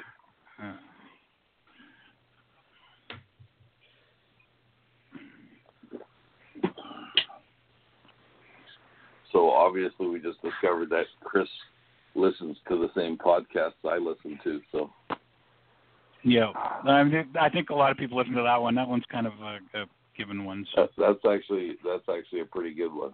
So yeah. Yeah, I kind of quit listening to the team-orientated ones because it's just kind of too goofy. But the ones that are just in general, like ours, I still listen to. I enjoy a couple of them. Yeah. So there you go. Moving on. Where are we? We're running out of time. 10, 12 minutes left. 5 days of free agency. I'm kind of excited about this, though. You know, it's 5 days. 5 days, and we have an answer whether or not Mike Riley's going to be a BC Lion. It's pretty exciting for me. Okay, pretty exciting for me. But I'm excited to find out who's going to be Calgary's quarterback. So there you go too. Yeah, and Edmonton. I'm also. What happens if Mike Riley signs back in Edmonton? Seriously, we're going to get Zach Collaros? Yep. Nope, Kevin Glenn's on his way. Yeah. Well, like I said, you know, there's at least 3 teams in the Western Division, Edmonton, BC, and Saskatchewan, that need a quarterback. 2 out of the 3 need a quarterback. Mike Riley's going to go to one of those 3. The other 2 are going to need quarterbacks. There is not that many available quarterbacks out there. I mean, yeah, there's 15 of them. Not quality. Nope, not at all. Yeah. Yeah, which is what we talked about last podcast, right? About why it made sense. Jonathan Jennings pretty much is the next big pick after those two go, Bo and Riley. Mm-hmm. You know, because it just makes sense. He's got the most potential. But you never know. Do you think there's a team out there that would open their wallet for Harris in Ottawa? You know, I mean, the closer it gets to free agency, the more you got to think that maybe it's not a done deal. He stays there. I mean, everybody's always said that it is, but why the hell hasn't he signed then? Yeah. Unless it's CBA, which again, why would you? So who knows? Maybe he wants to move. Well, maybe we'll be surprised. Maybe Harris does move. And if he moves, he's going to end up in Saskatchewan. They're going to pay him. Maybe that's what he's looking for, right? Yeah. I mean, I don't like, let's be honest. I mean, Saskatchewan is what it is, and that. But as a player, it's probably pretty exciting to play in Saskatchewan. I mean, if there's the fishbowl factor, which you have to be able to live with, but really, I mean, you can't ask for any more. There's tons of support. It's exciting, and it's a new stadium, and I as a player, I wouldn't, other than obviously there's issues about coaching and how they're going to play and blah blah blah. But now with Craig there, as a player, it's not a horrible thing to get out of Saskatchewan, right? We, as fans, we think about it because you don't like them or whatever. But really, I mean, I could see Harris if you want the money, and I mean, yeah. I'm curious because Harris has always been okay. He's staying. But hey, he hasn't signed. Can I throw something out there on Trevor Harris theory? Brock Sunderland was the assistant GM in Ottawa for 3 years. Yeah.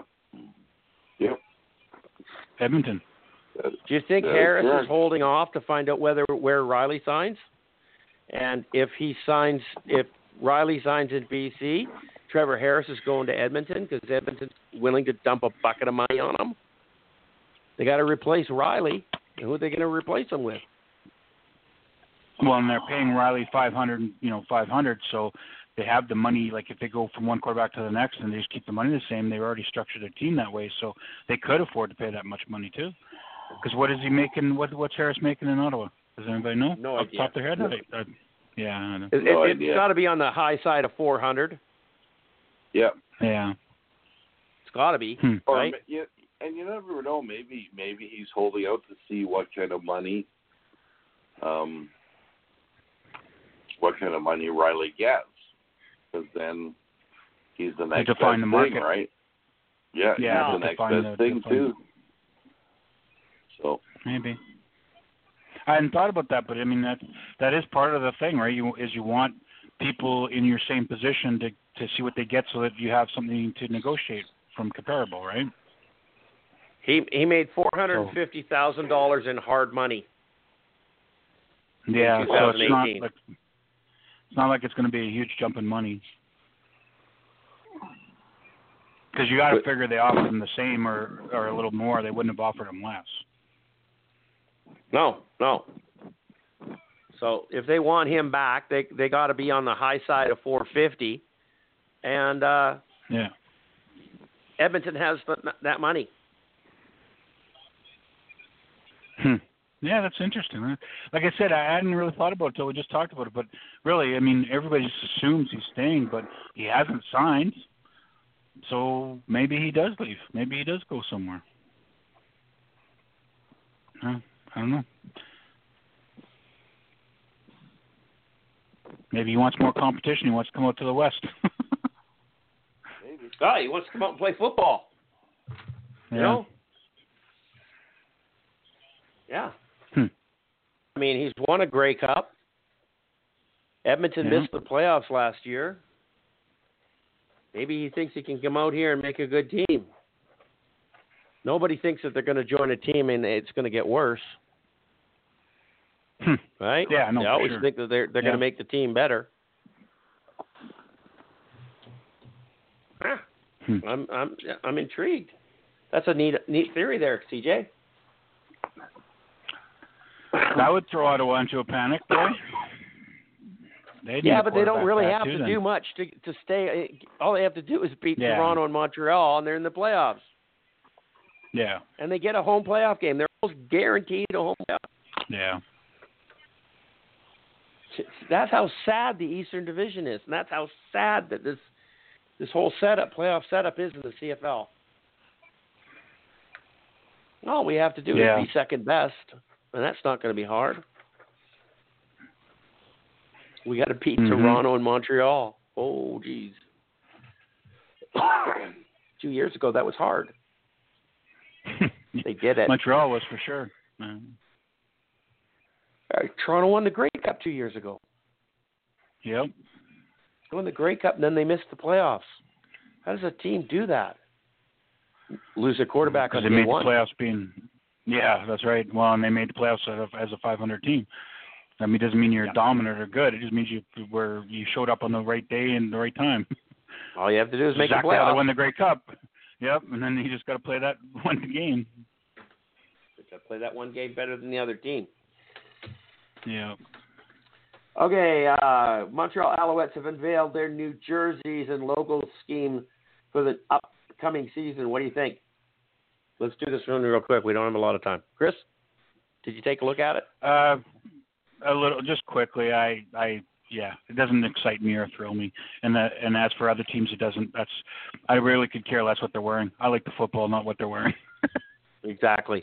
Will, you have any awesome thoughts on this? It saves us from having to watch a bunch of guys run around naked, so I don't care what they wear. Yep. Will said it. I don't care. Yep. Okay. Where are we here? Last segment here. In a strange twist of fate, this one actually kind of gets me.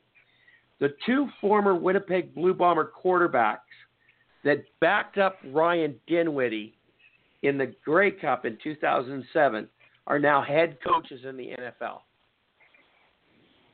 And Ryan Dinwiddie is the quarterback coach, possibly offensive coordinator in Calgary.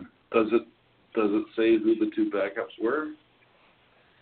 It does in the article. Original story. Yeah, in the article, yeah. And I could run over there and tell you. I read the article. It was actually pretty good. Cincinnati hiring of Zach Taylor as their head coach. And the other guy is Tom Clements. Oh, okay. As the passing coordinator. Kingsbury. Tom Clement. Hang on, what is this? No, I did this wrong. Two men that backed up the quarterback of Bombers was Cliff Kingsbury and Zach Taylor. And Kingsbury, yeah. And Kingsbury is where? He hired Tom Clements as his new passing coordinator in Arizona. So Kingsbury is now the head coach at the Arizona Cardinals. Or is that the baseball team? No, that's the football team. Football team, okay. And the other one is in Bengals. Cincinnati Bengals. Yeah, so there you go. The two backup quarterbacks to the Grey Cup game are both head coaches in the NFL, and Dinwiddie is a coordinator, not even a coordinator in Calgary. Not really cool, is it? Okay, I got to wrap this show up. I'm really late. This has been Let's Talk CFL podcast episode number 308. I've lost my voice. It's Christopher Jones has been your host, and I'd like to thank my two buddies here, Will and Chris, for joining us. Say good night, guys. Chris, go ahead. Good night, everybody. Hope you have a good week, and talk to you next week. And William. Good night, everybody. Watch the AFL this weekend. AAF. Or AAFL, whatever. Right. Yeah, and we are now Thursday nights podcasting, Thursday nights. So we'll see you 1 week from tonight. You guys take care. Have a good one.